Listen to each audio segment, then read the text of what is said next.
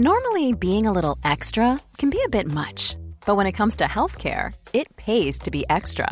And United Healthcare makes it easy with Health Protector Guard fixed indemnity insurance plans. Underwritten by Golden Rule Insurance Company, they supplement your primary plan, helping you manage out-of-pocket costs without the usual requirements and restrictions like deductibles and enrollment periods. So when it comes to covering your medical bills, you can feel good about being a little extra. Visit uh1.com to find the Health Protector Guard plan for you. Normally, being a little extra can be a bit much, but when it comes to healthcare, it pays to be extra. And United Healthcare makes it easy with Health Protector Guard fixed indemnity insurance plans. Underwritten by Golden Rule Insurance Company, they supplement your primary plan, helping you manage out-of-pocket costs without the usual requirements and restrictions like deductibles and enrollment periods. So when it comes to covering your medical bills, you can feel good about being a little extra. Visit uh1.com to find the Health Protector Guard plan for you. Say hello to a new era of mental health care. Cerebral is here to help you achieve your mental wellness goals with professional therapy and medication management support. 100% online. You'll experience the all-new Cerebral Way, an innovative approach to mental wellness designed around you. You'll get a personalized treatment plan from a therapist, prescriber, or both in a safe and judgment-free space. Your Cerebral therapist or prescriber will outline a customized plan with clear milestones along the way, so you can get to feeling your best. With Cerebral, you're not alone in your mental health journey. We're here to empower you to live a fulfilling life. So take that first step towards a brighter future and sign up today at Cerebral.com/podcast and use code ACAST to get 15% off your first month. Offer only valid on monthly plans. Other exclusions may apply. Offer ends July 31st, 2024. See site for details. Quality sleep is essential for boosting energy, recovery, and well-being. So take your sleep to the next level with Sleep Number. With a Sleep Number smart bed, you can individualize your comfort level and enjoy a better sleep night after night. J.D. Power ranks Sleep Number number one in customer satisfaction with mattresses purchased in-store. And now the Queen Sleep Number C4 smart bed is only $1,599, a saving of $300, only for a limited time. For J.D. Power 2023 award information, visit jdpower.com/awards. Only at Sleep Number stores or sleepnumber.com. Hey, I'm Ryan Reynolds. At Mint Mobile, we like to do the opposite of what Big Wireless does. They charge you a lot, we charge you a little. So naturally, when they announced they'd be raising their prices due to inflation, we decided to deflate our prices due to not hating you. That's right. We're cutting the price of Mint Unlimited from $30 a month to just $15 a month. Give it a try at mintmobile.com/switch. $45 up front for 3 months plus taxes and fees. Promo rate for new customers for limited time. Unlimited more than 40 gigabytes per month. Slows full terms at mintmobile.com. The following is a presentation of the Force Center podcast feed.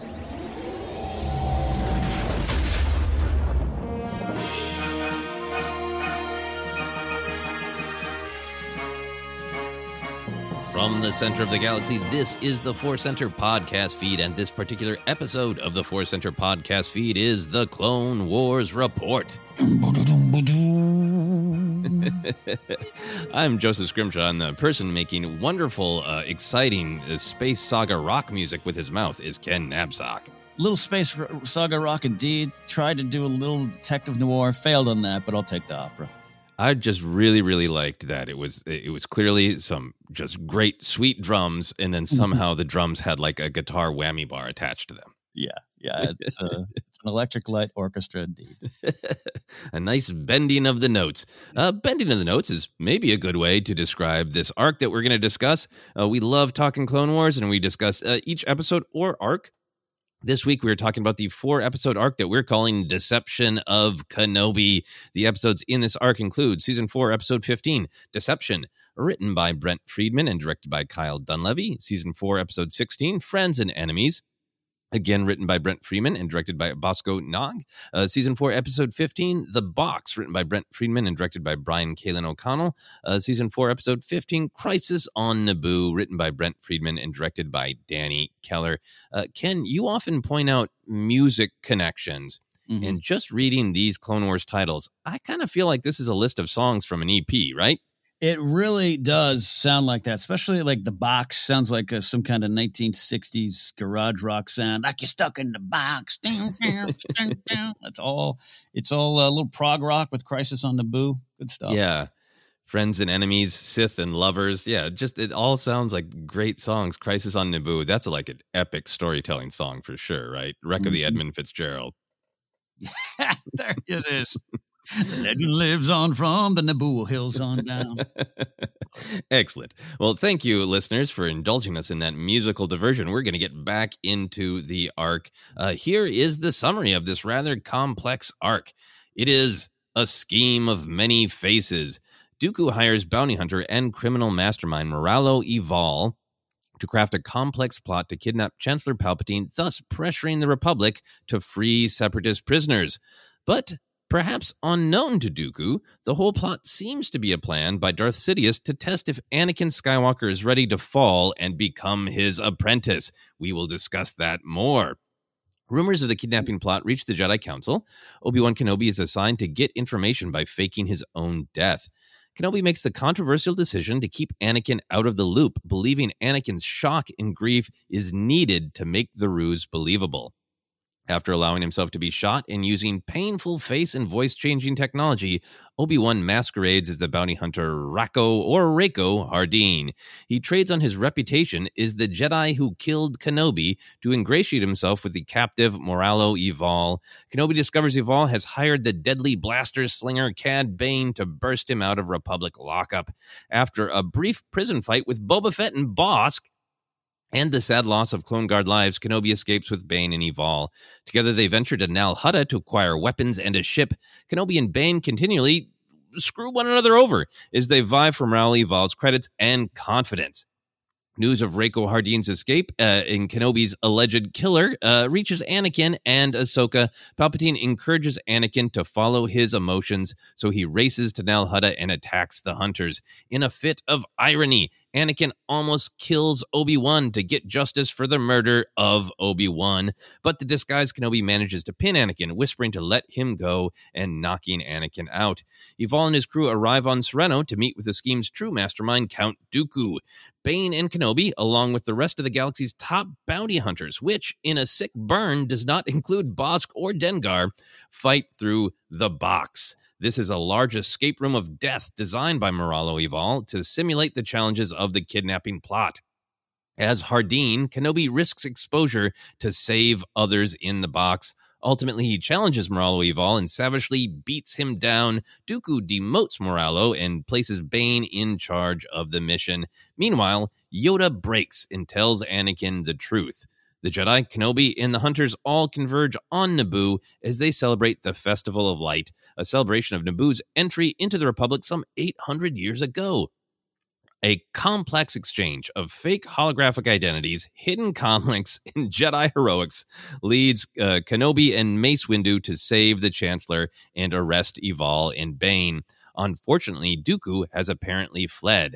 Anakin confronts Obi-Wan furious at being lied to, but the deceptions are not over yet. As Anakin bonds more with Palpatine, Dooku lies in wait. The Count and Anakin duel viciously. Palpatine smiles as he witnesses Anakin's fury and how close he comes to killing Dooku. But Obi-Wan has realized he was manipulated. He arrives in time to save Anakin and free the Chancellor. Palpatine coos. One shudders to think where the galaxy would be without the Jedi. And for now, it is all over but the shuddering. So that is the review of what I think is going on in these 4 episodes. Let's get into what you think, Ken. No, that's a great job, especially when you talk about Bossk and Boba Fett. It really becomes like this all-star game of players we know, and these. I feel like Boba Fett and Bossk are in their own story, and they're just passing through. It really is. This feels like some Rashomon kind of story where we're going to see Bossk and Boba Fett's part of this adventure in prison at some point. Yeah, 22 stories of Clone Wars era prisons. Yes, it's going good. Yeah, so I made a bold proclamation of opinion at the beginning of the summary, but I want to run it by you. What do you feel like is the ultimate goal of this plan? Because we have some episodes of the Clone Wars where we really see Sidious and Dooku as Darth Tyrannus working together, and exactly what their goal is sometimes explicit. In this one, we have what Dooku says to the assembled bounty hunters, that they want to leverage a kidnapped chancellor in order to free separatist prisoners. But then at the end, we really do have what seems to be like Palpatine going, this is a great dry run. Yeah. To see if Anakin's ready to, if he's pissed off enough to break from the Jedi, and if he's skilled enough to take down Dooku. I'm right there with you. Dry run, running plays in practice to see what works. And if it works, bonus, right? If he's kidnapped and it all comes together, my obsession with Palpatine's plans always hinges around this idea of just like, how much does he know? How much does he anticipate? And how much is he like, well, that's a fun little wrinkle that just popped in. I didn't expect Kenobi to change his face. Great. And I just think he works all of it to his advantage, and everything about him, the way he's just needling him. I don't think he expects Anakin to break, but man, it'd be great if he does. And dry run is a great way to look at this. Yeah, I kind of feel like Palpatine absolutely does know that the Jedi are breaking, right? That they are starting to cross lines that they probably wouldn't before. Mm-hmm. And if he, I think to the Jedi, he knows that they aren't really seeing him as an individual, but they have such respect for the office. They have such a respect for the Chancellor as a symbol of the Republic, as a symbol of the thing that they will do anything to protect. It feels like he knows, like, hey, if I keep putting myself in mortal danger, they're going to keep crossing their own lines in their desperation to preserve, me, to preserve the Republic via me as a symbol of it. So that's great. Just let them get into chaos. And then Anakin really gets pulled into it. And he's like, this is great. Yeah. Oh, push that button, push this button, push that button. This is perfect. And by the end, it really feels like the last couple steps are just like, yeah, no, let me, I think this analogy keeps coming to me because it is the holiday season and many people do make turkeys. I feel like he is checking the meat thermometer in Anakin to see if his Sith turkey is done.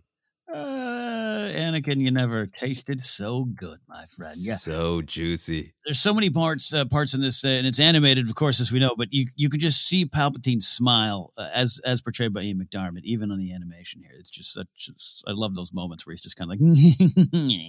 It's so good, and there's some lines that are very, very non-subtle, but it's. If you know what the audience knows, which we do because we're the audience, sure. But it's really, really just delicious, evilly delicious. Yes. All right. So I wanted to make sure that I was not foisting an interpretation on you that you did not agree with. And maybe some other listeners have a different interpretation since it's not explicit in the episode, but that's what we're running with. No, I'm there with you. Well, then let's dive into our overall reaction about the arc itself. Do you love this one, like it, struggle? Was it different this viewing than other viewings? Where are you at? Different than the other viewings, but it was always in a relatively good spot. I always kind of refer to this as the Jedi gone done messed up arc. Which is not always fair to the Jedi. We're here for the justice for the Jedi, and we can talk about that and context and the intentions and how that you might find yourself in a position where you're going to take a step forward, even with some risks, and opens up a lot of things. But looking back, I've always loved this arc, always been, down for what's in the episodes. But I think back then, meaning when the episodes aired, the transformation of Kenobi, even the weird kind of the costumes, the disguises later on that are digital, but why do they keep cracking? I know we need to see who. I definitely I will admit I got hung up on that in the past. So this was one of those arcs. I don't know. I like what's there, but I don't need to watch it over and over. None of that matters to me now. It's so funny to go back, and not for any grand reason. I know I talk about growing as a Star Wars fan, and we all want to do that. I just look back and go, yeah, it's space disguises. What do you want? Like, what do you want? And yes. There's so many wonderful things in this arc that I'm concentrating on those. Yeah, I think I'm in the same boat. I think I was mildly distracted by the technology. We'll talk about that. But I think I was even more, as I've mentioned a couple times here in season 4, my first viewing, I was enjoying all these episodes. I was kind of shocked by how dark they are. Season 4 has got a lot of darkness in it. It's where the war is really turning and breaking everybody. But it's also just watching, like, so I know Maul comes back. when? So I was so speed watching these episodes, and I enjoyed them. And I always remember really viscerally, but I think I was also just like, I was a little like, disturbed by a totally bald-faced Kenobi. Yes. By it is Kenobi, but it's not his face. And I think I got a little distracted, even though I enjoyed them. And this time watching it through is just like, this is such an amazing arc because it's such a significant Obi-Wan Kenobi arc. Obi-Wan hasn't been as present in season 4. And like, I kind of love that this is his arc and we're spending so much time with him. Most of the time he has a weird face, but it's so much Obi-Wan time, so much Obi-Wan perspective. And then much like a lot of Obi-Wan's life, at the end, you kind of realize a lot of it's about a Skywalker. Yeah, that's true. That's true. Yeah. So I really love that it ultimately, like we talked about, it feels a little bit like Revenge of the Sith dry run. Mm-hmm.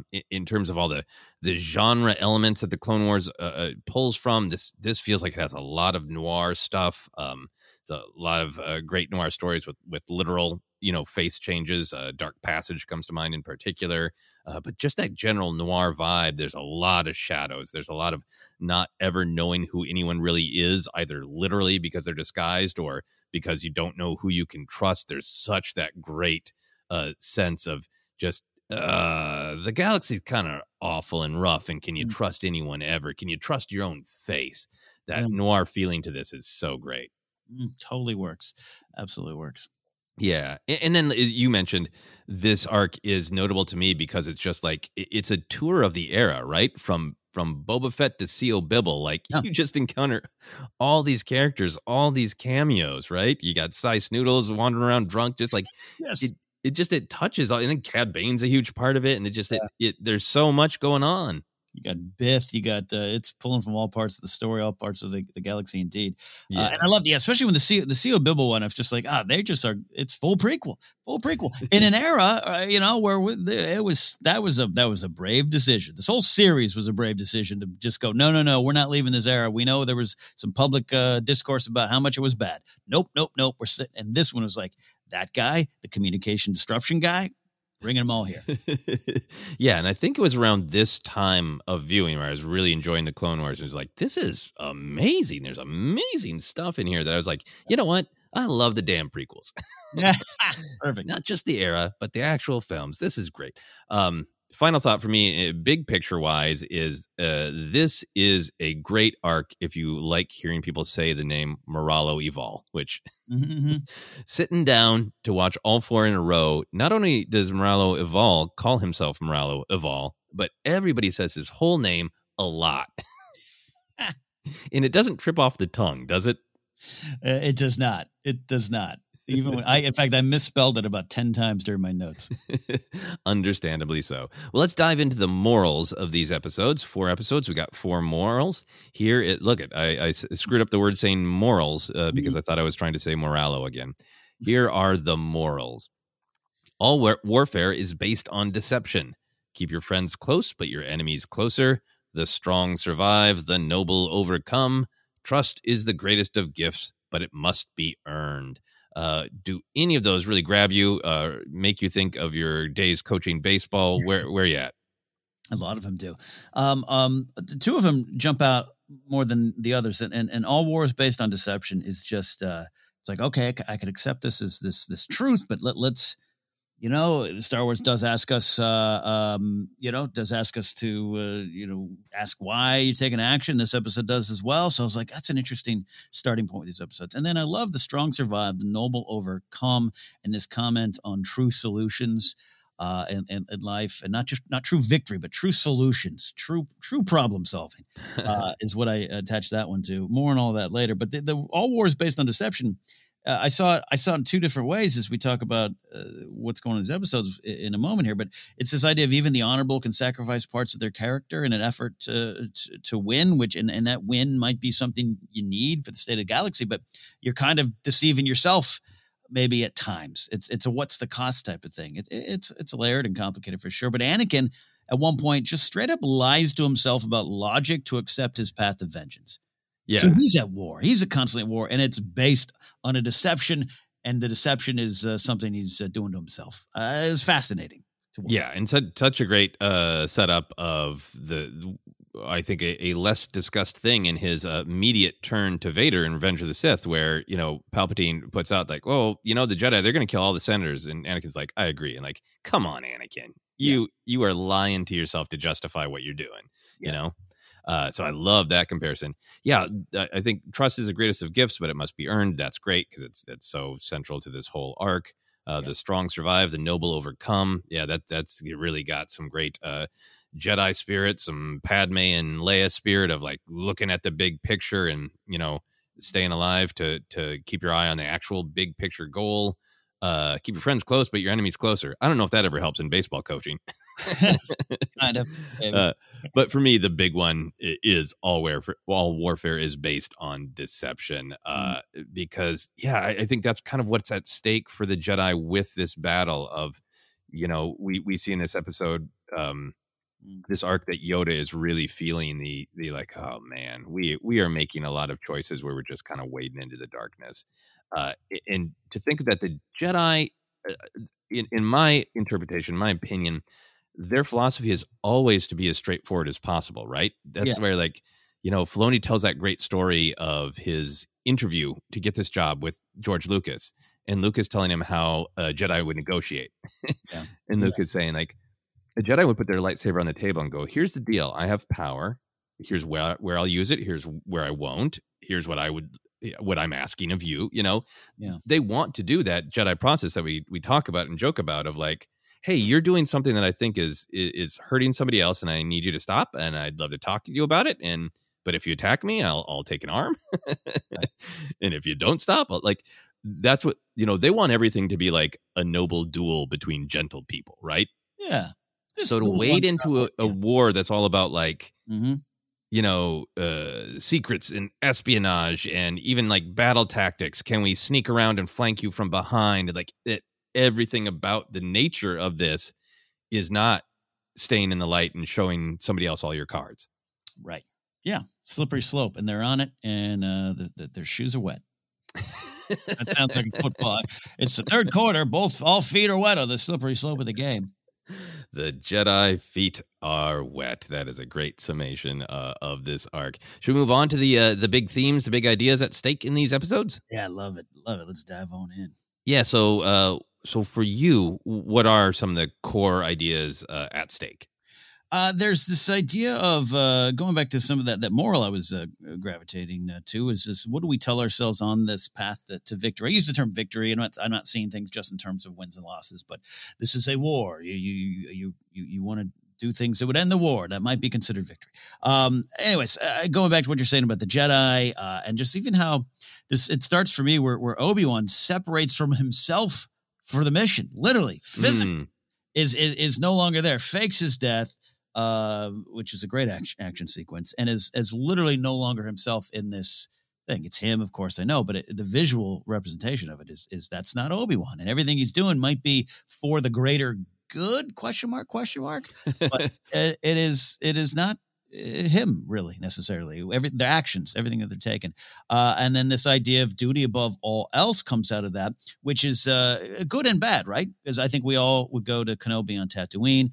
I always love reading those summaries by Kristen Baver. She even mentioned that too as well. Like that's Kenobi. When you think of Kenobi, he's going to put duty first, and in this case, that's good, but it's also a little bad because he put duty in front of his connection to Anakin and Anakin's trust. And so that slippery slope, shoes are wet. And then all of this is to save Palpatine, by the way. We know the ending of that. They don't know that. So that's a big starting point for me. There's also some sub stuff, especially in the first episode, of confusing weakness and caution, action versus inaction. Pretty big theme there as well, whether just Anakin has a view. He thinks a lot of what's going on is weak, man. You got to take action. And that's not necessarily a bad thought sometimes, but the whole patience lesson pops up.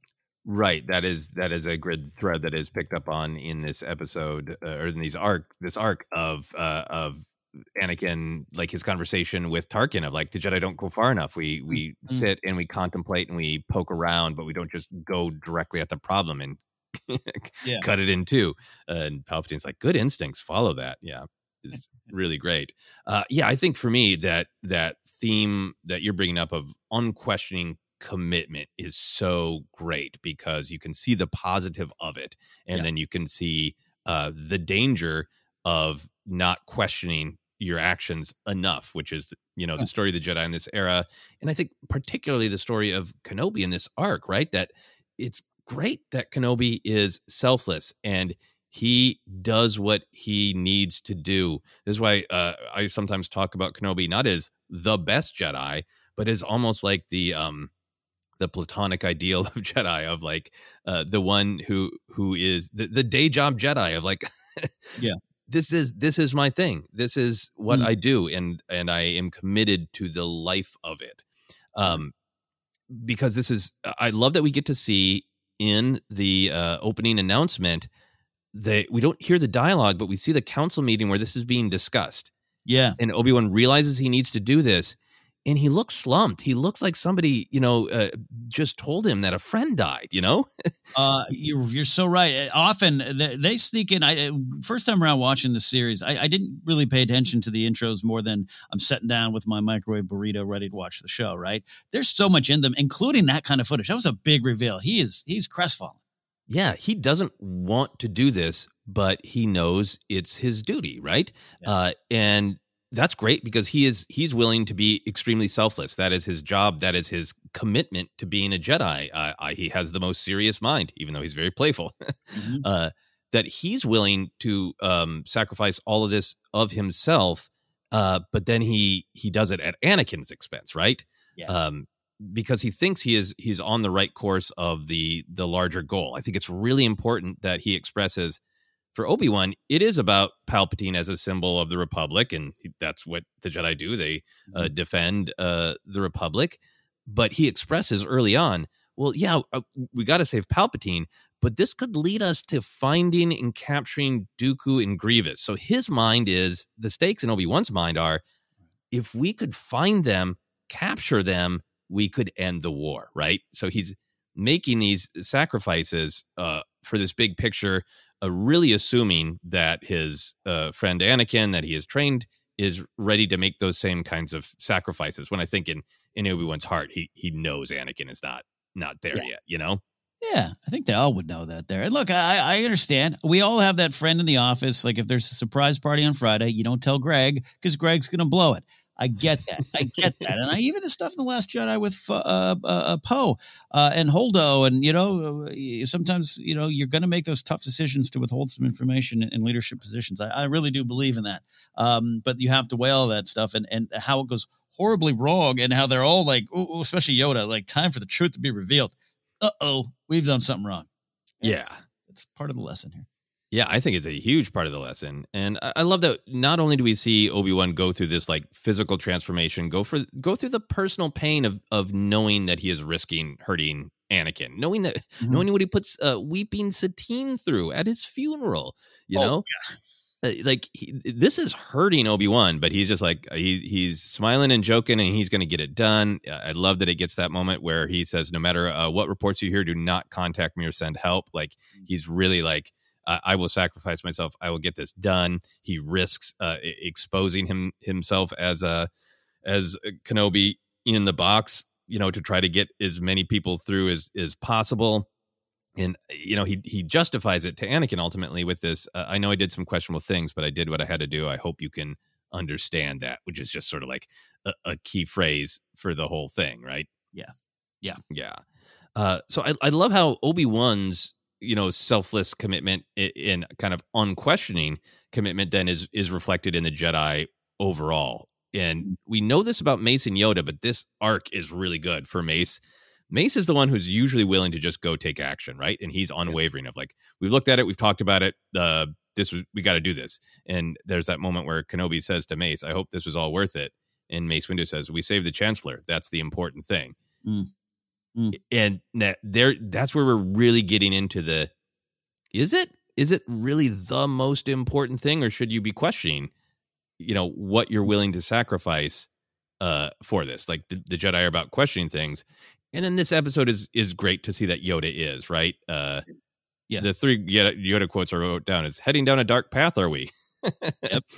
And then great fed up Yoda warned them both. Overdue, the truth is. And just straight up saying to Anakin, wrong to deceive you it was. It's so great to see Yoda being the one who's like, yeah, I mean, all the arguments are solid that we need to do this deceptive, dangerous thing, but I'm not, my heart is not in it, you know? Not right.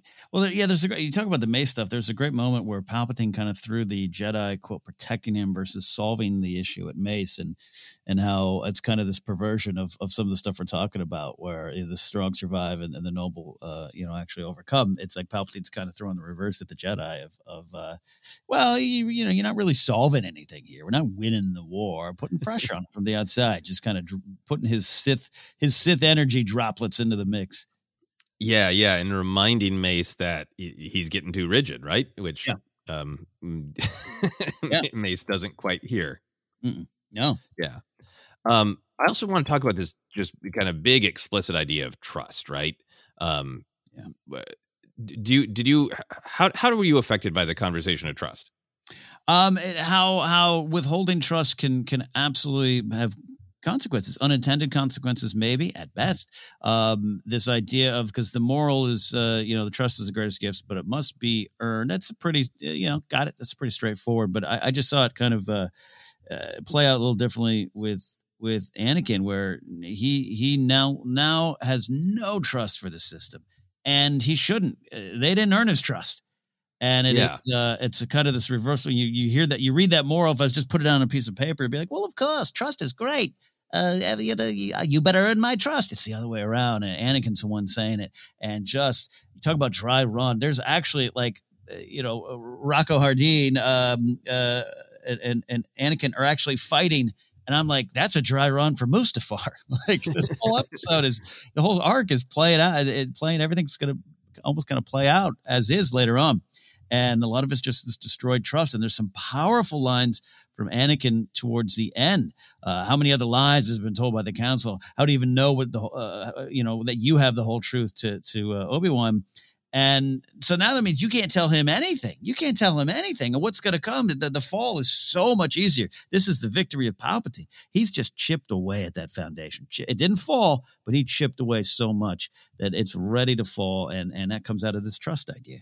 Yeah, this violation of Anakin's trust leads so much to seeing how broken and vulnerable he is in Revenge of the Sith, when he feels like he can't trust the council, he can't quite trust the Kenobi, and they are being hypocrites, right? They've raised him saying, look, you got to know all your emotions. We can read your emotions. You lay yourself bare and be open and honest with everyone all the time. That's what the Jedi are about, except for now.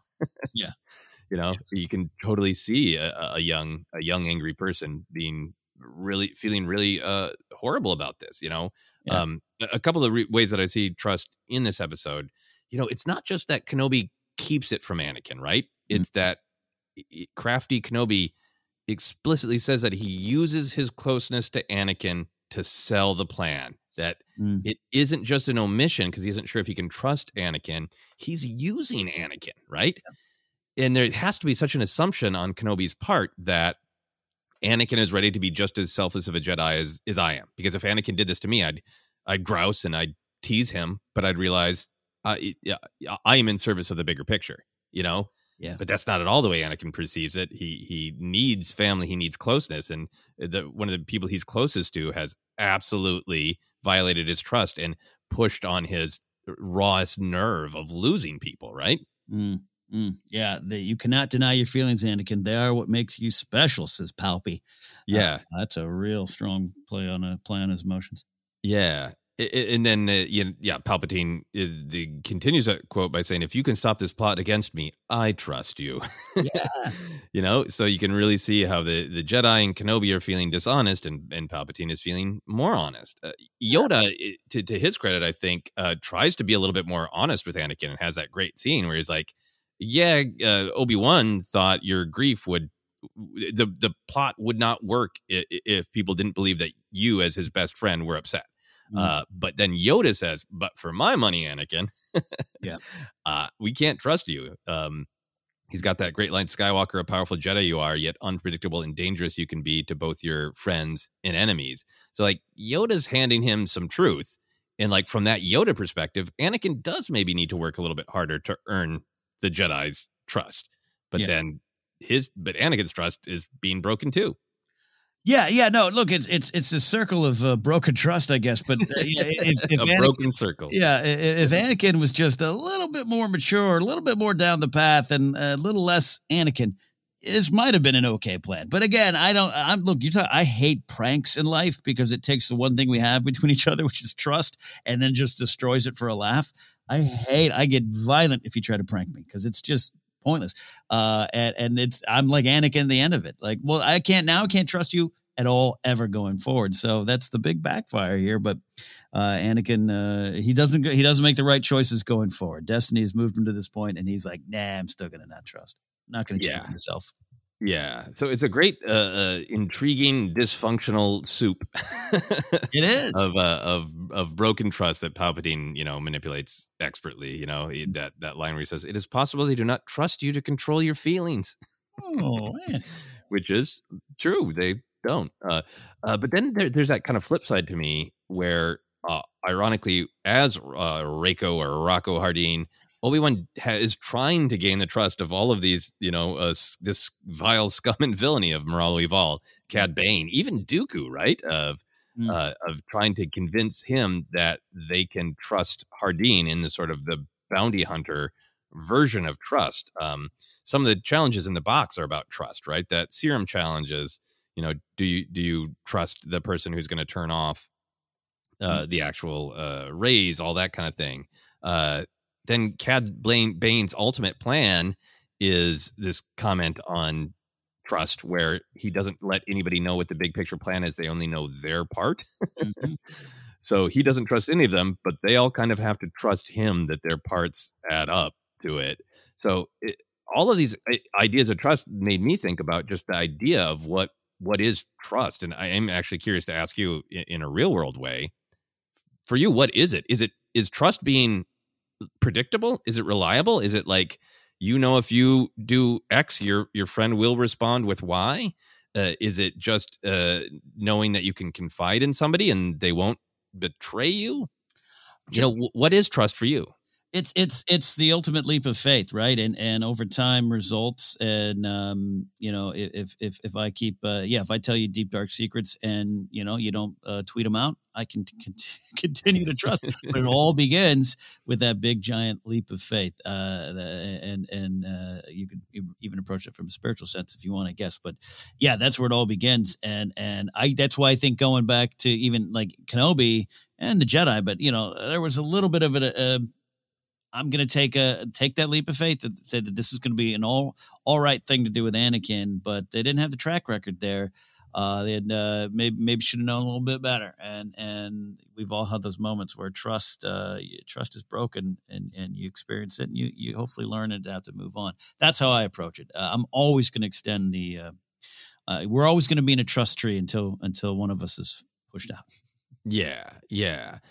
Do you feel it's a kind of trust when you don't necessarily agree with something a friend is going to do, but a situation comes up and you trust that they are going to respond the way they're going to? And it's not even a way you agree with. It's just like, but I know they're going to do that. Is that a form of trust to you? Is it a form of trust or resignation? A form of just understanding? Understanding, yeah. Understanding. Knowing them, yeah. The other kind of trust question I wanted to ask you based on this, because a lot of this is about plans. It's about being one part of a larger whole. So there's kind of this trust versus clarity thing. So if you were a part of a plan, let's say like maybe a show, and it's being put on by someone you truly trust, which would you prefer? Would you prefer the clarity of somebody going, okay, I need you to, at this point during the show, walk out on the stage with a goat. And they told you, don't worry about it. Trust me, you'll understand it when you do it. Or do you want that clarity of, let me tell you the whole big picture show. Let me give you the total understanding of why you're walking out with a goat at that moment. I am the type that just says, all right, I'll meet you on stage with the GOAT. That's me, right? I just need to give me what you need me to do or say, and I will do it. And hopefully I earn your continued trust in that regard. I don't trying to think of it. Your show example is great, but like for me, something like over in the Movie Trivia Schmoedown world, I'm not involved with it all the time. But when I show up to announce a match, I'm like, just give me the three things you need. I will do that until I fail to do it. And then either I'm not around or I'll need more information. And then I just kind of trust that everyone else is going to do what they need to do. And then along the way, you come along, and I'm not saying specific to like something like the Schmoedown YouTube show we've been on, but like along the way, someone will break that trust bond. And then I just know. And then I might know I need to pass on even more information, or I might need to ask for more clarity. But I'd be okay. I'm not saying I trust Cad Bane in life, but I'd be okay. All right, this is my part of the thing. I'm going to take care of my part. Okay, great. I function like that. That is very good. Yeah, in general, I prefer to be a clarity picture. I like the big picture, but I think it's good to work on trust and just going, oh yeah, no, I don't need to know. But it works the big picture. If I trust you, I'm happy to go do my part. Yeah, your Schmoedown example is great. Like if they asked me to like, hey, come do a live show and call this one match, I'd be like, great. Sure. Yeah. Because I trust them and I don't need to know the rest of the big picture. Yeah, but yeah, exactly. But I also I love working with clarity people like yourself. It's like cool because not that, I never want the burden of all clarity fall on other people, but it's like if I feel you got the big picture, I will hit the notes that I need to. I always want to be aware of it. Force Center sense, it's a small business, but you know what I mean? Like I work well with those, and I and it's an extension of trust too. It's a big leap of faith for a clarity person, right? To be like, yeah, I'm going to give you this one bowl of spaghetti. You know when to eat it, right? I'm going to trust you to know to come on stage and eat that spaghetti. Once again, food enters into a Force Center conversation, but yeah, and I think, I don't know. I think Anakin is revealing himself to be a little bit of an angry clarity person. Not that clarity people aren't angry. Anakin's angry. Well, yeah, I think that's the big thing to bring it back from spaghetti and goat shows to Star Wars. Yeah. Do you think Kenobi made a mistake? Should Kenobi have tried to trust Anakin and say, "This is what I'm doing. I need you to play it this way," and trust that Anakin could? Hindsight, obviously being 2020 here. Yeah, he did make a mistake, but I wish you almost wish you could have spoken to Ahsoka and said, "Do you think we should we tell Anakin? Yeah, we're going to tell you because we think we can probably trust you better." But she's the one that along the way has seen so many things of Anakin. She's given him so many sideways glances as he chokes people, or including in this episode, right? Including this episode. And maybe I'm not saying it's a mistake that they didn't ask her, but like that could have been part of it. But I also feel they know Anakin from a management point of view. I feel they should know Anakin enough at this point to know that this wasn't the right move.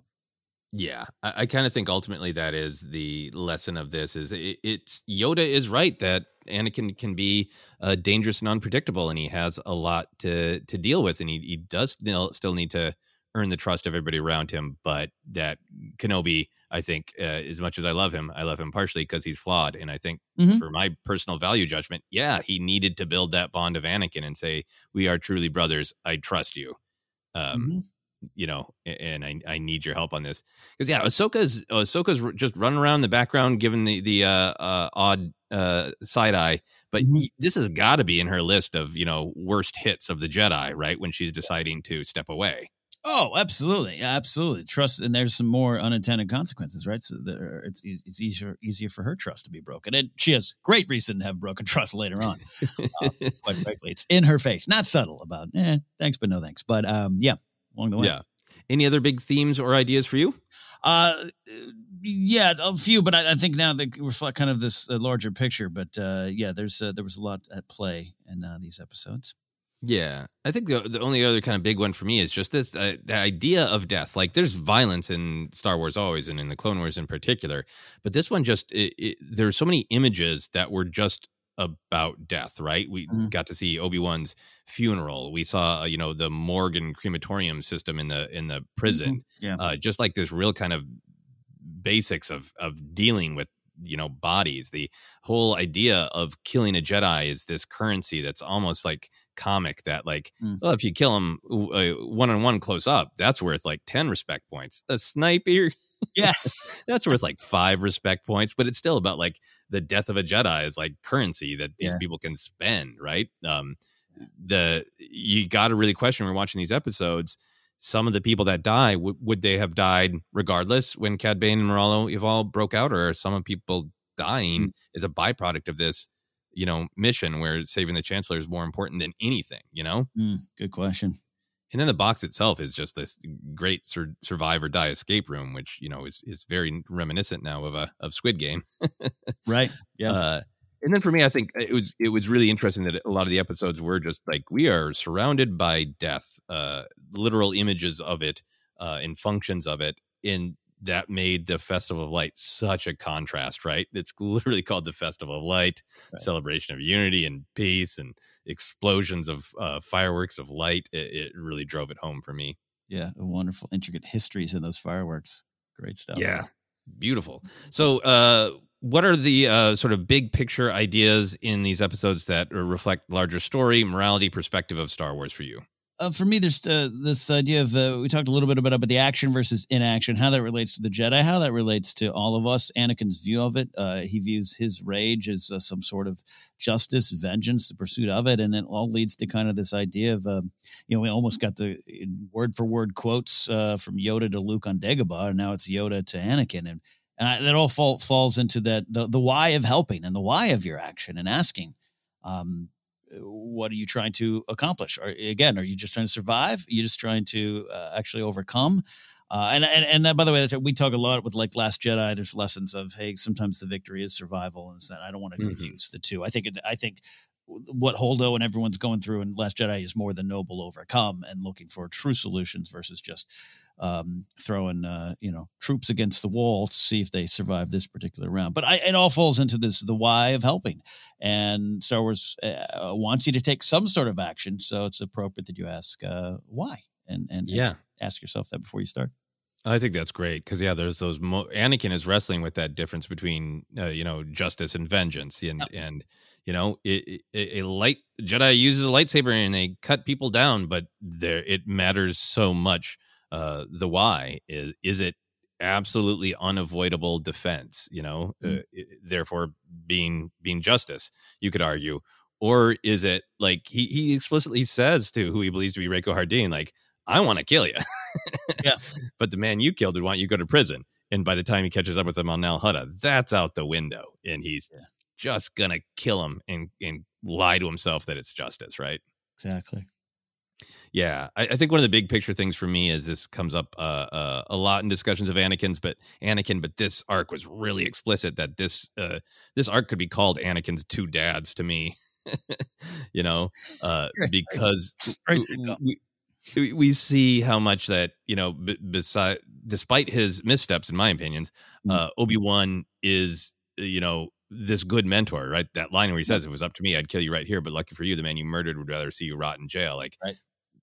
Obi-Wan is a good influence on Anakin who does love him and does want the best for him. And they are close, and then Palpatine is just encouraging him to, follow his feelings. Nobody trusts you. Of course, your instinct to slash and burn is great. Go for it. And just the utter tragedy that in this tale of two dads, in this episode, it really does appear that Obi-Wan is the one who is letting him down and Palpatine is the one who's supporting him, when, that horrible irony that it really is the other way around. Yeah, there's this idea, the power of truth, which, we talk about trusting, the power of truth, and then versus the selling of perceived truth and how you can just manipulate things. And Palpatine is so damn good at that. And just to see him work his magic on Anakin all through this, and then on the flip side, Yoda just kind of saying nuts to this. We've got to reveal the truth. This is all wrong. It's all wrong. Dangerous stuff. Palpatine knows the game, doesn't he? Yes, he does. Yeah, and this section I often talk about justice for the Jedi, where like they make mistakes, but they're striving so hard to stay on the path. Maybe this episode it'll be justice for Yoda. Yeah, that's right. Because Yoda is the one who's like, yeah. But I think season 4 has a general darkness to it, I think, but it's really getting into the missteps of the Jedi for me, and particularly, symbolized by Mace, where they're dabbling in lies and deception and darkness, and really getting into a little bit of the ends justify the means philosophy. At Palpatine must live because he is the symbol of the Republic, assumably, just without question, period. Yeah. And not chasing down the whole truth, and the pain of Anakin being the one who shouts that when you know that's on Yoda's mind, but he's not doing enough. Yeah, there's this idea to kind of wrap up my thoughts on it of just the Jedi saved the day, right? Oh, I shudder to think where we'd be without the Jedi. They saved the day, but they're still being duped by Sheev. They were duped by Dooku, the whole distraction plan. Dooku watching them. It's just this their strengths and weaknesses are on display simultaneously here. They are the heroes. There's a couple comments of, it's what we do. We're heroes. It's our job description. It's our speciality, as Kenobi loves to say. But the overall picture is they're just so lost and not picking up on what's actually happening. And Yoda's getting that sense. Mace is probably starting to get that sense because by Revenge of the Sith, he's got some pretty direct lines about it.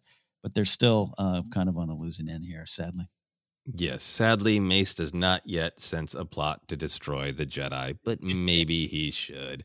All right, we're going to take a quick break, and then we're going to be back to discuss some of the fun details in this great arc of the Clone Wars. Back in a moment.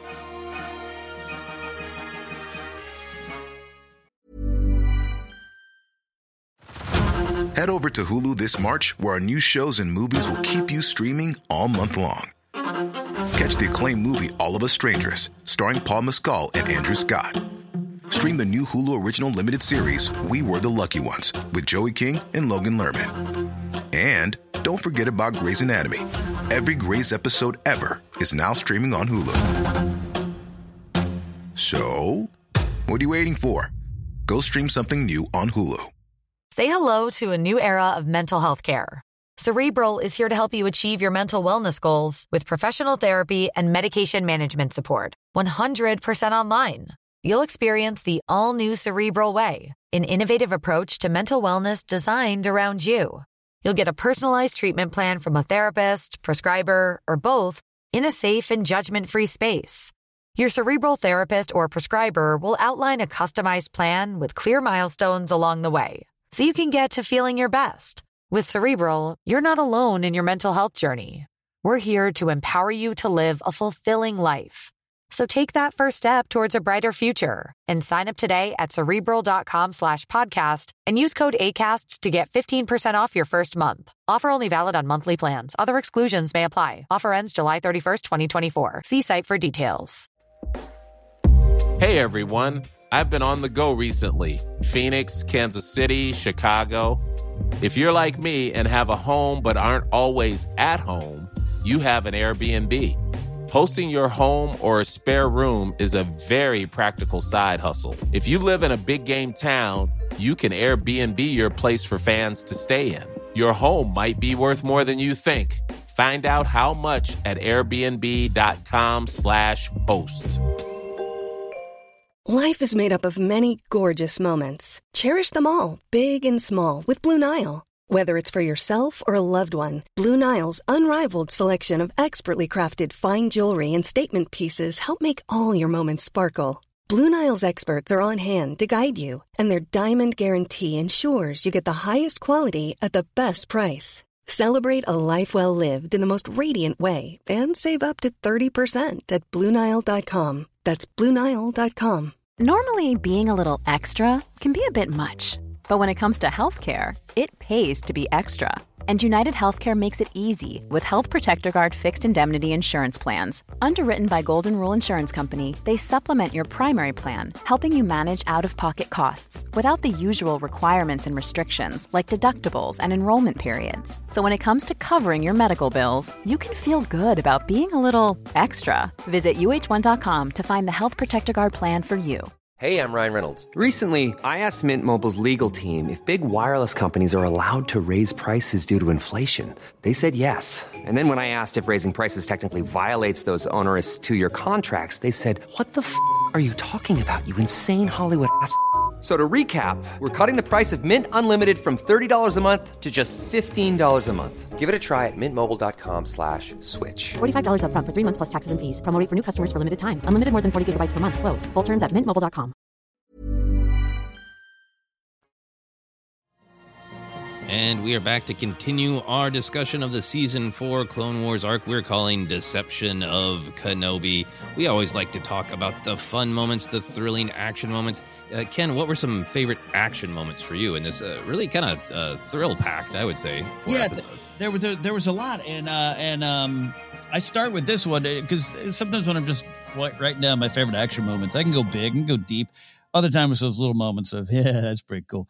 I thought it was pretty cool that Obi-Wan takes a deep breath, knows he's going to step on out and take that hit, and he does, and it's a pretty wonderful. And it's just, it's a little bit of crazy braveness, but I'll give Obi-Wan credit for it. That was my first action moment as well, just the deep breath and just like, all right, shoot me. Yeah. It's so chill, and it's so just like, what? This is my job. Like, I'd rather be having, a drink with Dexter, but this is my job. And I imagine after all this, he does. But yeah, I talk about trust and all those big things about Kenobi and duty over all else. I mean, that's it in a nutshell. Deep breath. Let me stand in front of this blaster. Yep, and go flying off the roof, and hopefully that'll work out. Yeah. Next one for me after that is it's partially what the actual combat is, but mostly it's just the reality of what it is. Of Obi-Wan fights Boba Fett and Bossk in prison. If you told me that sentence in the 80s, the early 90s, I would have lost my mind, and I couldn't have imagined what it would have looked like. Right. And you probably would have been wrong with what you guessed. But I would not have guessed that Obi-Wan's face had been turned into a bounty hunter and Boba Fett was a child under Bosk's care. I would not have guessed those things, but man, it's just, it's pretty amazing. And I do just like the way Obi-Wan fights. It happens a couple times in this arc where he is really fighting defensively and just trying to put somebody in a lock, right? Yeah. So they just can't move anymore. Yeah, I put that too. If Boba Fett creates the diversion, I know he was working for Cad Bane. I'd taken a little job here to create the diversion, but it's just such, and we're about to spend a lot of time with Boba Fett of just someone who's just like kind of both really unafraid, but also not afraid to throw his violence in front of you. Yeah, no, it's so great. Yeah, I wonder if I doubt Boba Fett will reflect on this moment. Like, remember when I was in prison? No, that's episode 3 of Book of Boba Fett. Let me go back to that fight. Rico Hardin put me in that arm lock. Still mad about that.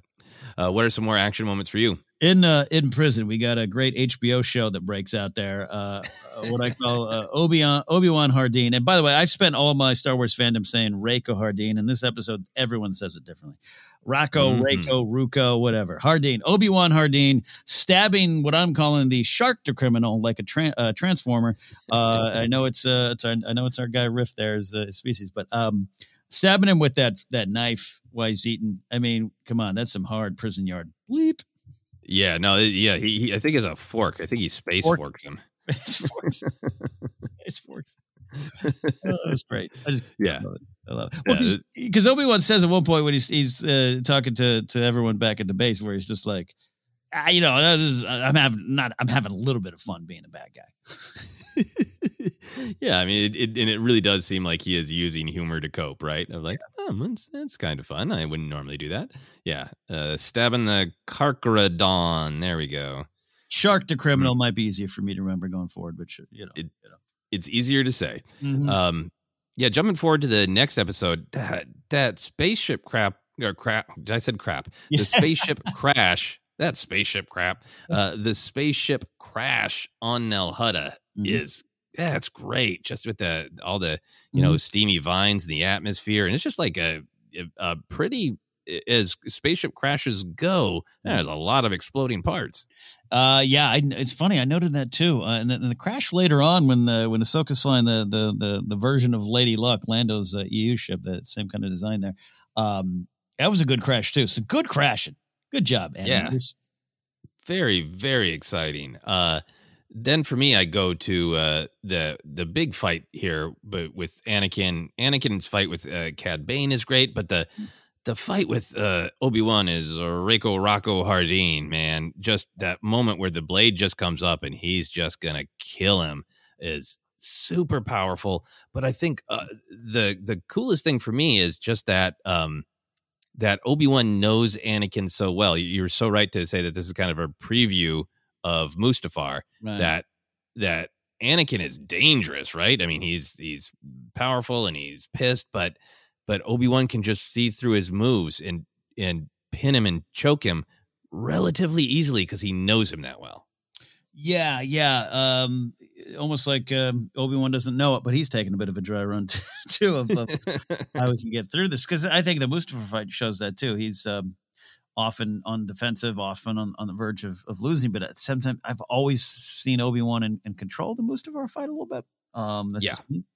This is kind of that too. So if we're about to get the fight of the century rematch on the Kenobi series, this is kind of the scrimmage before it all. Yeah, that's a great, psychology of it, of like who I used to know him so well. Who is he now? Yeah, totally. For the rematch. What are some other action moments for you? In the second episode, when there's two things with Cad Bane, and I'm a Cad Bane fan overall. I love him kind of using his toothpick as a weapon. We got Obi-Wan Hardeen using a fork, but he's using his toothpick as a weapon with Pablo, which it has to be named after the Pablo from Star Wars, Lucasfilm, Hidalgo. Yeah. Love threatening with a toothpick. And then when they're trying to get out of there, it's the Hutt fighters pursuing them. Underrated Kenner mini rig kind of design around those Hutt fighters. I really like that sequence. Yeah, no, there's some great canon stuff to just see how the Hutts handle their planet there is absolutely awesome. Yeah. Going forward for me in the box, there's a bunch of stuff that's cool in the box, but the combination of my favorite bounty hunter, or one of my favorite bounty hunters, Embo, and then super floppy fungus person, Darrowan. But both Embo and Darrowan just doing these like cool, amazing, weird flips. That's just some great Star Wars animated action. Yeah, I wrote down Embo just flipping everywhere. Just flipping Embo. Like, yeah, I know. I want to see the Star Wars Olympics to see Embo just take home the gold. Yeah. What else for you? I got a couple more. In that box, the box is you mentioned Squid Game. I know the mid-90s movie Cube and many other kind of weird horror thriller. You're all locked in here and get out type of things, or just go into an escape room here in Burbank. Obi-Wan versus the mini probe droids. I really like. He's got a lot of cool moves. Obi-Wan Hardeen, and when our boy Moralo Weevil puts those probes on him, I like that sequence. Yeah, that was really great. I really like towards the end of it when Obi-Wan just starts doing you could call that Jedi action, but that's just parkour. He starts just parkouring off the box walls, and that great moment where that Obi-Wan needs to sell that he's this violent, ruthless bounty hunter. But you always also feel like he's a little bit indulging himself when he is just punching the hell out of Moralo at the end there. It's I was looking at it thinking, again, he's really kind of enjoying this, but that's just me editorializing there. I think he's taking out some anger. I think it's, he's not perfect. It's you always struggle to stay on the light side, and he was, I think he's losing the light a little bit there as he was pounding him, but he doesn't kill him. So it's fair. Yeah. Moving on for me, we always like to note it because it is apparently the most popular thing to happen in the Clone Wars. Anakin gets shocked again, twice. This arc, it's tentacles and Sith lightning. Like almost every other arc, it is some sort of organic creature or stick, and then also specifically Dooku. Dooku has electrocuted Anakin like 72 times. I'm so glad we are in a chess match. We know each other's moves here. I trust you're going to hit this one too. Yeah, Anakin, stay with me here. Gets electrocuted twice at least, all the way through it. It's just life. It is the Force. It is destiny trying to get his attention, and it's just not working. Yeah, that would be a really funny just master cut when Vader is watching Luke be hit by Sith lightning. If you just piece together every single time in any storytelling, Anakin had been hit by any kind of electricity. Just with that swelling Star Wars music and just all these. Oh, that would be great.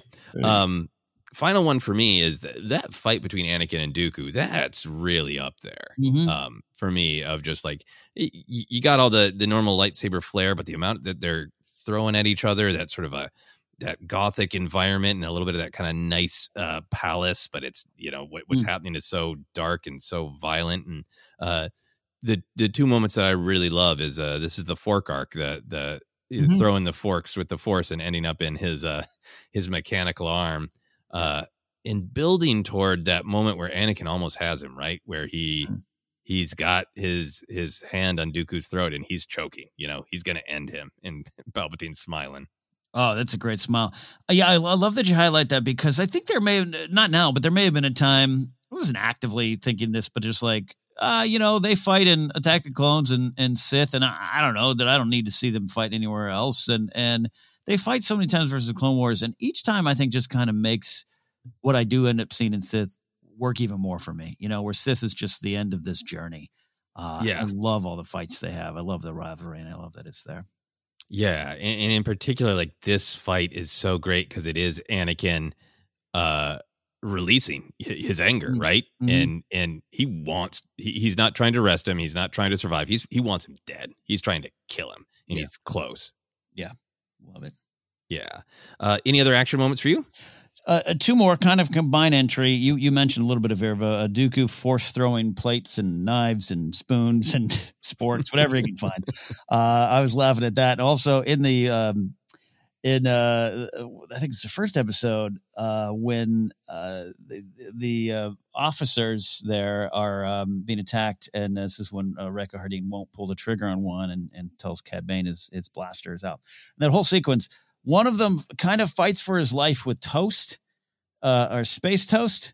This is the weapon. So I almost want to put this in comedy, but if someone dies here, so it's not hilarious. I like that kind of action. I won't go into too many details. I may have used coffee as kind of a defensive weapon in a fight on a fourth level stairwell once in my life, and I get that, and I've been there. I just didn't have the Force on my side, so I was. You're Jason Bourne. Yeah, you gotta use what you got, I guess.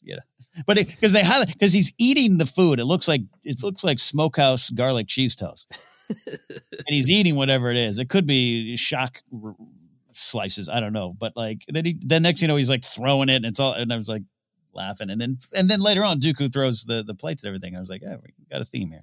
This is a fight with your food episode. I love it. Anything else? Is that it? No, that's it for action. Well, man, then let's move on to comedy, whimsy, and weirdness. I'm going to edit myself on the fly because I wrote down way too many things. I kudos to the screenwriter, Brent Friedman, because I kind of thought overall that this episode really had a lot of sharp and specific dialogue, and that really added to the comedy, along with the directors, I think, putting in a lot of great touches along the way. But in particular, I thought the script itself was really sharp. What are some comedy moments for you? I do like Obi-Wan saying, "So how was my funeral?" It is kind of a fun little thing. That is, that's phenomenal. But all that kind of leads to Yoda going, "Not a game, this is Obi-Wan." And I just loved like angry Yoda. Like, stop joking around, you sassy. Come on. Yeah, I love Yoda when he's like, we can joke when I feel like it, but then like, hey, come on, let's get serious. Yeah. We've all been there. Yeah. I feel bad putting this in whimsy and weirdness, but honestly, that pained look on Obi-Wan's face in the opening announcement, like we talked about, in his slumped posture, I tried to take a screen grab of just that slumped posture, because like, how many people feel like that in a meeting, right? Oh, yeah. It's like, every time. Oh, man. It's that one cracked me up. There's the drunk lady in the bar early on who says, "Wow, I want to check his midi-chlorian count." Okay, so I wrote that down, and I was like, I'm not going to list it and see. I'm going to see if Joseph does, because I watched that the first time and didn't hear it. Then I had headphones on the second time, and it's like it's in all your ears. You hear it like it's said in your room. It's such a funny line. I totally missed it the first time around. So you heard it too. Great. I didn't imagine it. Nope. I probably didn't hear it on my television, but I do when I watch it with the old earbuds in. A lot of great background stuff, but that one was up there. There's so many great Obi-Wan lines that I made a choice to not write down too many. But when he is, going through this process, he's just had his head shaved. He's about to be painfully surgically altered, and Yoda is talking to him about like, well, the Chancellor doesn't just want to skip the festival light. That would be a sign of weakness. Obi-Wan says, "Sign of weakness? Wouldn't want that." Yeah, well, right, and that's deep. That's big. That's a big theme one, right? This thing of going on the weakness and how it's just silly to have that thought. I love that moment. That's great. Yeah, and it's also just that great reminder that, like, interpersonally, Obi-Wan's not a big fan of Sheev. Right. Obi-Wan does not vote Sheev, right? Nope. So this is really about, like, I don't respect the man, I respect the office. Yeah. So, okay, I'll go through this hell. Yeah. It's great. Duty above all else, Obi-Wan. For me, the line from Cad Bane when they land on Nal Hutta, Pablo's pawn shop has everything a bounty hunter needs and more. that had to be written like Cad Bane is just cutting a commercial for like an old local station, right? Like, this is your family-owned mattress store level commercial slogan. It is. I love it, and no actual proof anywhere that I could find that it is Pablo Hidalgo. It just reads like that to me. How could it not be? I mean, it's the guy down the hall. He's got all the things you need if you need some Star Wars things. Yeah. So what are some more for you? Well, in that sequence, when Cad Bane's trying to find his get a hat, I love that he just says, "I don't like to stand out." Says the bounty hunter that literally has always stood out anytime he's on screen, and they kind of call it out with the hat when he gets his hat back and everything, but like it just because he says it with such sincerity. I don't like to stand out. You literally do every time.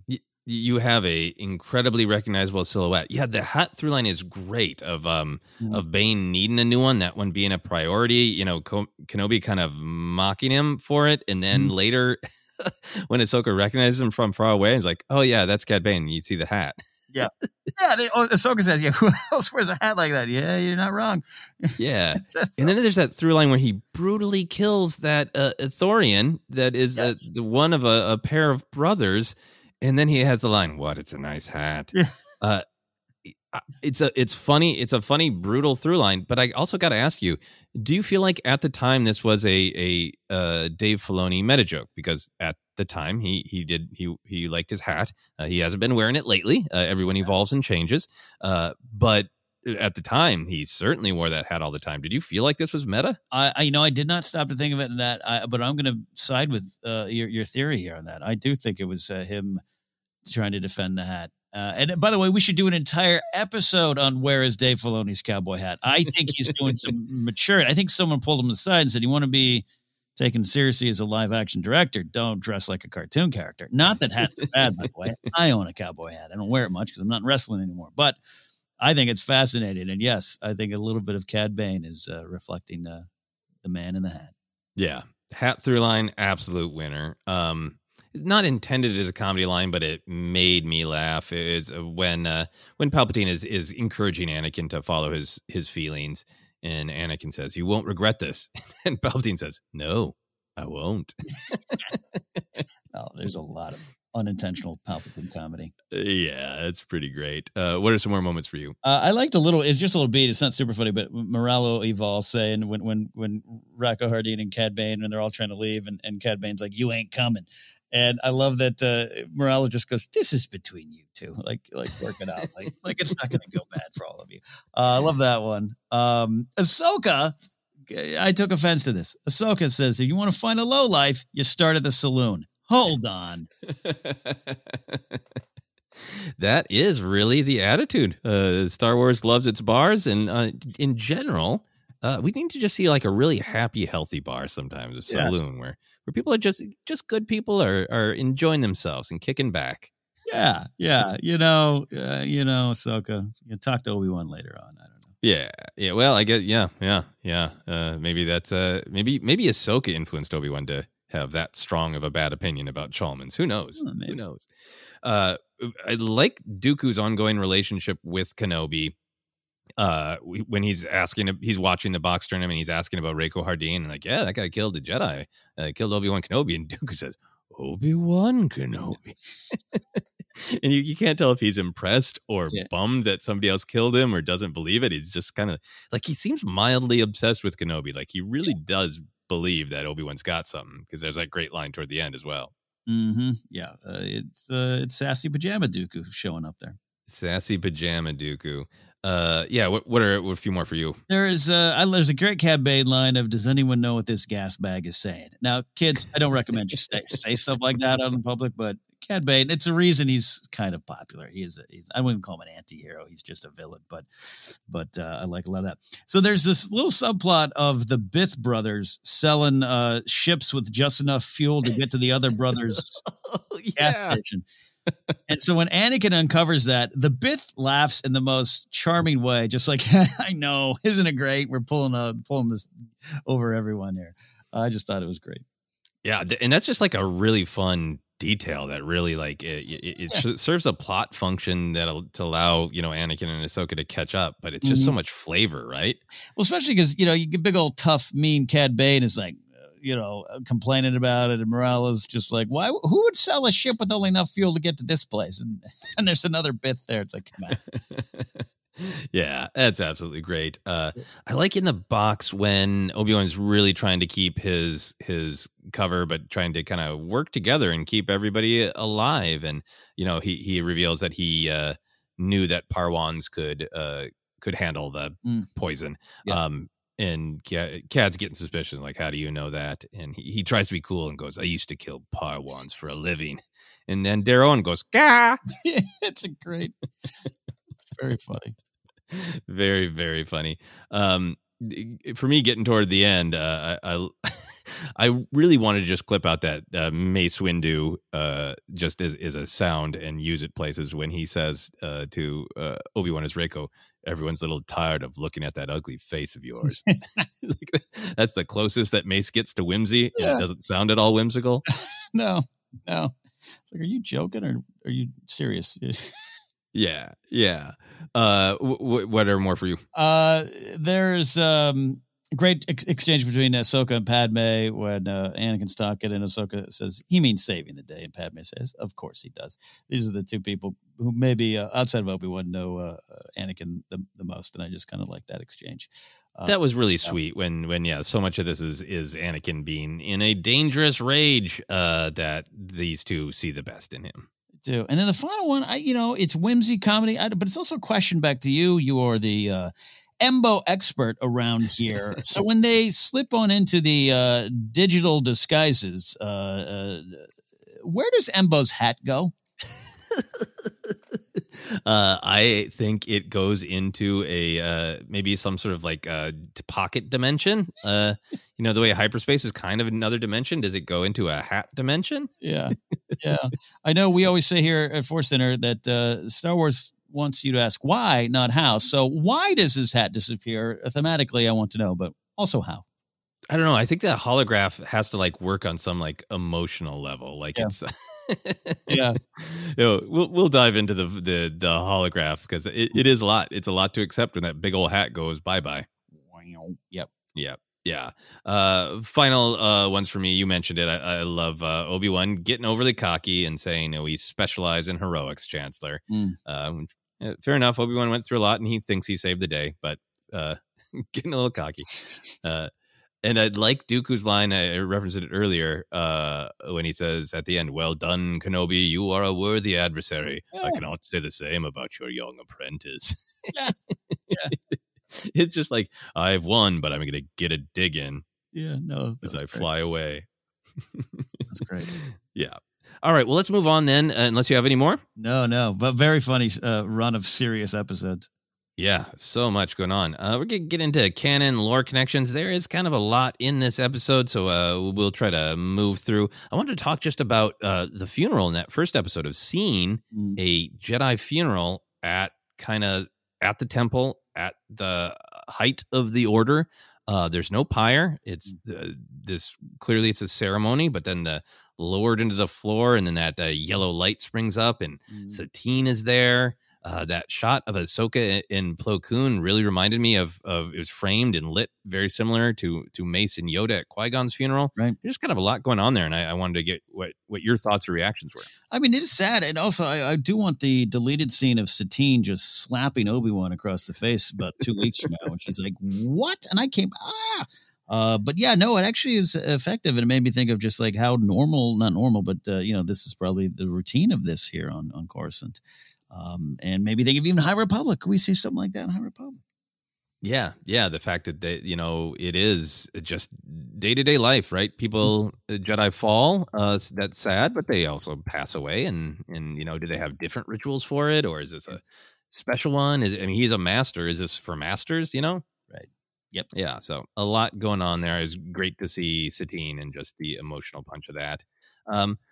Let's get into technology. The facial transformation technology, the vocal emulator, which you swallow a bug, and then the shadow hologram disguises. These are all really big technology swings, leaning toward the sci-fi.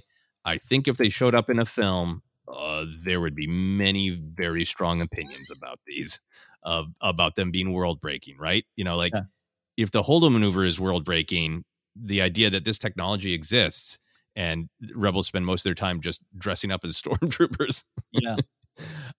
So how do you wrestle with all that? How do you feel about all that? I mean, to go back to just dive into the Holdo maneuver of it all and everything. Back then, and we did on Force Center, but whether on air or off, I would always say, happily praise Dave Filoni and happily say you want him more involved, but don't think that he and his folks on the Clone Wars didn't get away with a lot of things that they couldn't have live action. That's something I used to say all the time to the point of annoyance, I'm sure, to others. And this is an example of it. You're right. You swallow a voice spider, maybe you get away with that, but the other stuff, it would raise a lot of questions. And that's why I think back in the day, I think I got held up on it a little bit. Not the point where I didn't enjoy these episodes, but I just was like, I don't know about that. Especially even Obi-Wan's face changer thing. I'm like, I don't know how that works.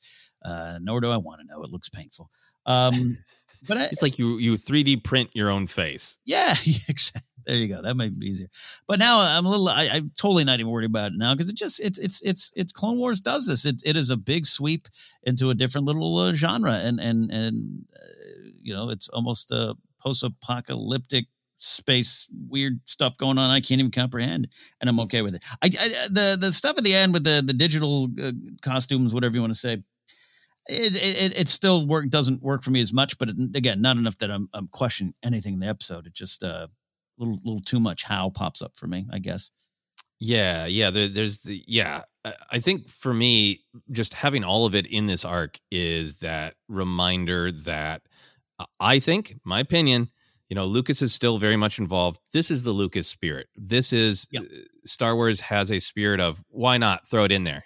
Does it lean toward the sci-fi? Are there other moments where it makes you go, well, why didn't somebody else use that technology? Yeah, don't care. Yeah. It feels like there is a spirit in Star Wars where the idea and the spirit of it in the sense of fun, in the sense of invention, trumps being super, super logical, Yeah. And for me, I always hold that close and try not to get too upset about but if this person had this technology, why didn't this person? So I first approach it that way. And then, there is that part of Star Wars where a million guides get written. I ran out of time to look all these up on Wikipedia, so I don't even know what's all out there on these technologies. I will freely admit. But if you want to dig in and explain it, for me, it makes sense that these are maybe really expensive technologies, experimental, not available to everyone. You have to remember that you're dealing with, Jedi with probably the highest level of technology and resources, and you're dealing with, bounty hunters who are being bankrolled by the Count who controls half the galaxy and is in bed with all of the technology and finance companies. Right. That for me, there is a logic that kind of flows to this is Han Solo could dream of finding or buying one of these things, Right. Maybe, but they're not just lying around the galaxy. I think it's just like a real world. Just because the technology exists doesn't mean everybody has access to it, right? Yeah, I still just because humans can go to the moon doesn't mean I can hop in my rocket and take a trip, Yeah, I'm with you. I don't have an Apple Watch yet. There's a lot to it. One of my kind of headcanon answers is, and again, I know there's a little bit of they needed it, not as a plot device, but they needed it maybe for clarity for the audience of everyone's disguise, and it's kind of a twisty, flippity flop plot at the end, right? Where this one's Palpatine, this one's not a Palpatine. So it's a fun way to kind of keep us up to speed. So I have no problem with that in that regard. But in terms of my headcanon, I think maybe these, like you said, experimental. Maybe somewhere along the way, someone's like, I could be crazy, but that person's costume their outfit just disappeared. And I saw that they're hey, it's Embo. Like, and maybe along the way, someone's like, it's not a reliable method of disguise. That's my headcanon. Yeah, I think I was going to try to be like real technical on the headcanon on the hat to answer your question. Okay. Maybe there's like a green screen element where it is not only projecting the image of the security guard, it is projecting the background that you'd expect to see behind their head. Yeah, could work. But then I also just I choose to believe that this is glitchy technology, and those glitches aren't just to show us, who's really there. That it's like they don't work right. Yes, exactly.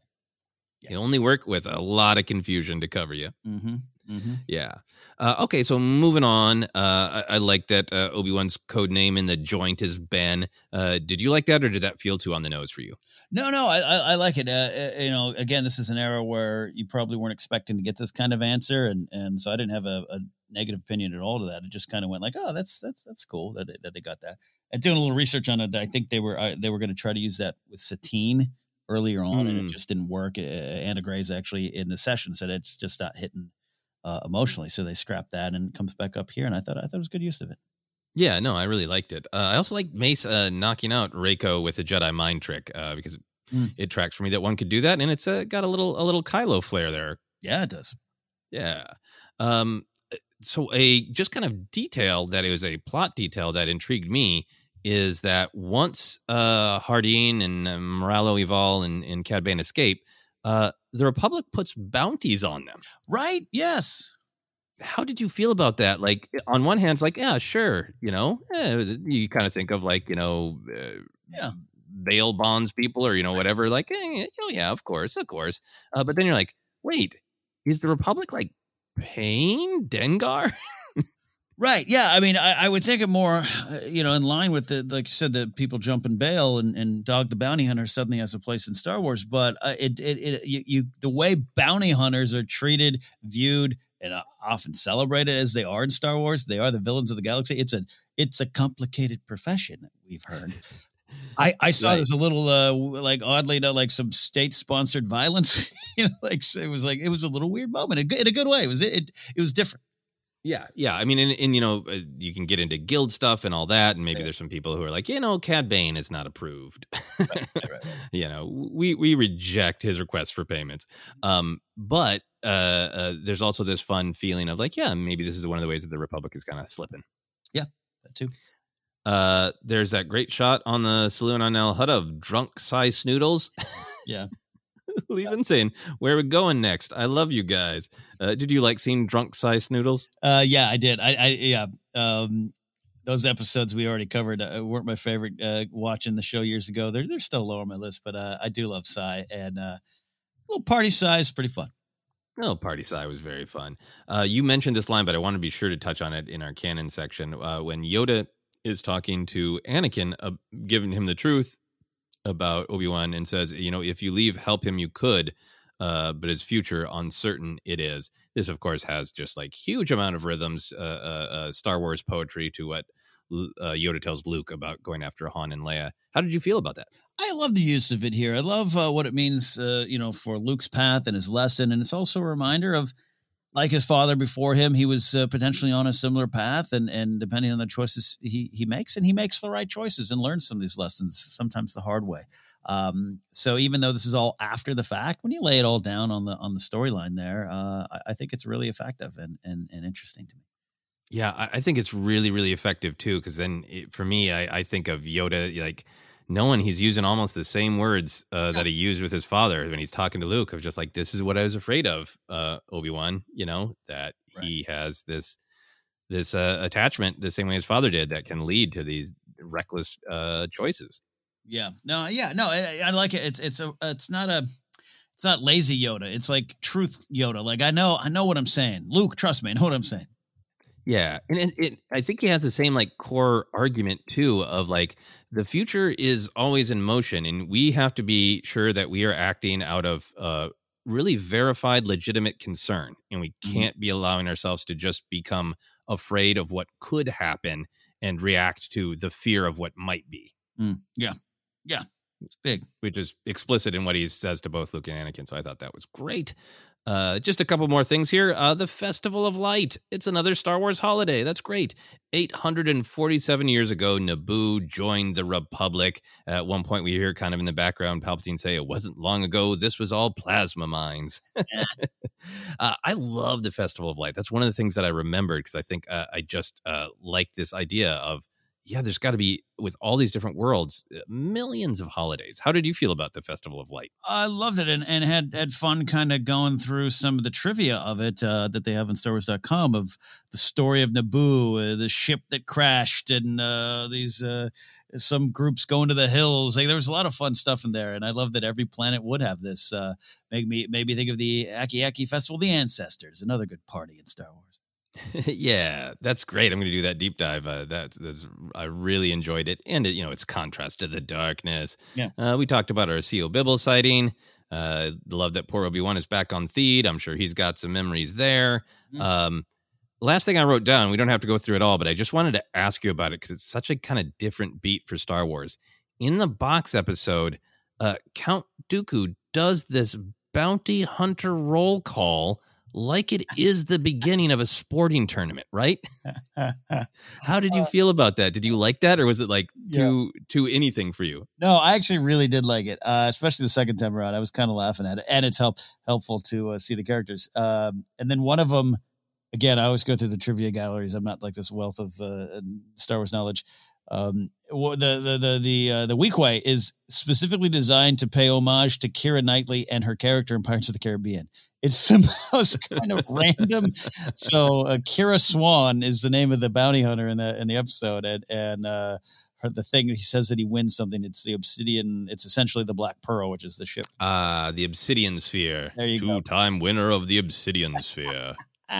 So I love that. It's so bonkers, and it's so. Anyways, that whole sequence I ended up kind of loving because it was wonderfully cheesy to me. Yeah, I mean, we want to keep the episode within our normal length, but I wrote the whole thing down because I was like, I wanted to talk about every one. Yeah, because they're so funny. They sound like press releases, and it's so great. The two that I do want to point out is Twazi, your acrobatics once earned you praise from Chancellor Valorum. Yes, like everybody else, he's calling the Exterminator. You're second to no one. You never bring anyone back alive. And like, the Chancellor applauded for you once is a weird one. And then the Snivian Sinrich, inventor of the holographic disguise matrix. And I thought that was interesting, possibly setting up what we see in the next episode. Totally.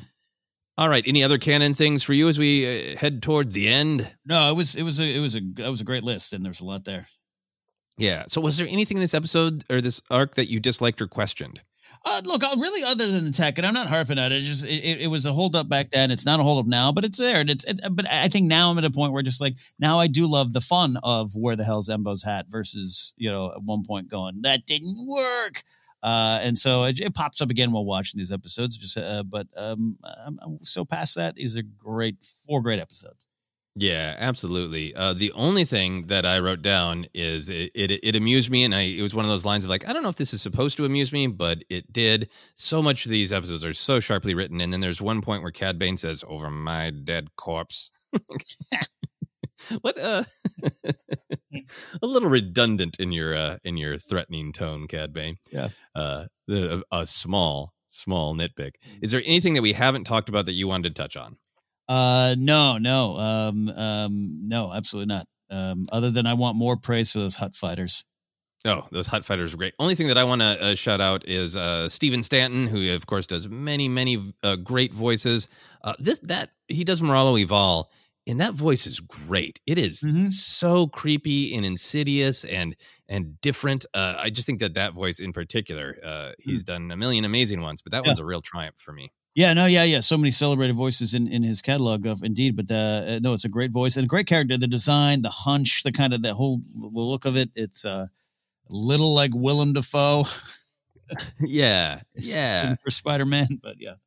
Yeah, and you can understand how people would focus on, like, Tarkin, Raditz, Obi-Wan in Rebels, all the great things that Stephen Stanton has done, but that particular voice just matches that character perfectly, and I love it.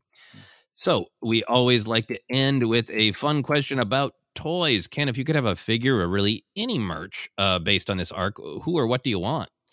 There's two things I need. I do need a Cad Bane with an Indiana Jones hat, because at one point, of course, he picks up Indy's hat. So give me that. And then I would like the Floby haircut droid that shaves Obi-Wan's face and head. I want that one. That would really save everyone a lot of time. Yeah. There are two things I want. I really like collecting Obi-Wan Kenobi figures. The weirder, the better. I desperately need a 3 3/4 Obi-Wan Kenobi 3-pack. That is normal Obi-Wan with chest wound, then entirely bald Obi-Wan, and then Obi-Wan is Reiko Hardin. That's a powerful 3-pack. Yeah. Maybe someday. Yeah. Cross my fingers for a HasLab. And then Daron. I love just how floppy and weird that character is. And the more I watched him spin and flop and just flail around, I thought, I want a little toy of him that you can like stick in your car window and it can just jiggle around while you drive. Oh, yeah. Just put it on the dashboard there. Let's do that. Flop around, bounty hunter, flop around. Darwin, known only as the Exterminator. All right. Next up is Season 4, Episode 19, Massacre, Season 4, Episode 20, Bounty. Get into some dark and thrilling Asajj Ventress content. Ken, what should the moral of this episode of our podcast be?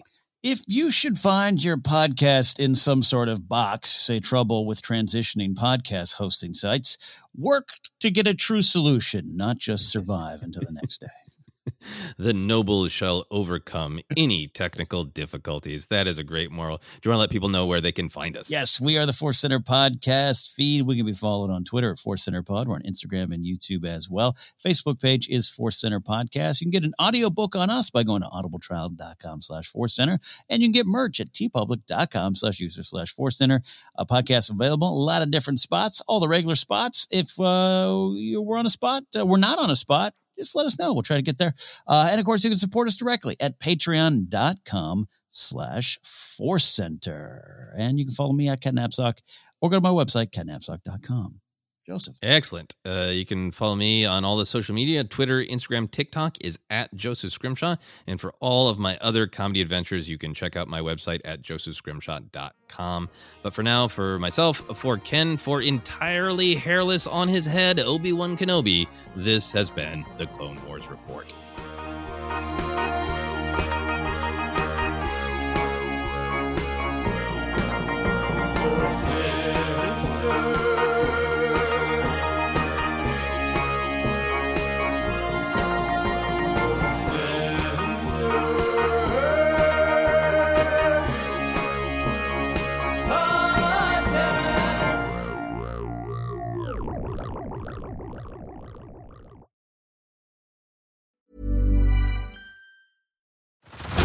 Head over to Hulu this March, where our new shows and movies will keep you streaming all month long. Catch the acclaimed movie All of Us Strangers, starring Paul Mescal and Andrew Scott. Stream the new Hulu original limited series We Were the Lucky Ones with Joey King and Logan Lerman. And don't forget about Grey's Anatomy. Every Grey's episode ever is now streaming on Hulu. So, what are you waiting for? Go stream something new on Hulu.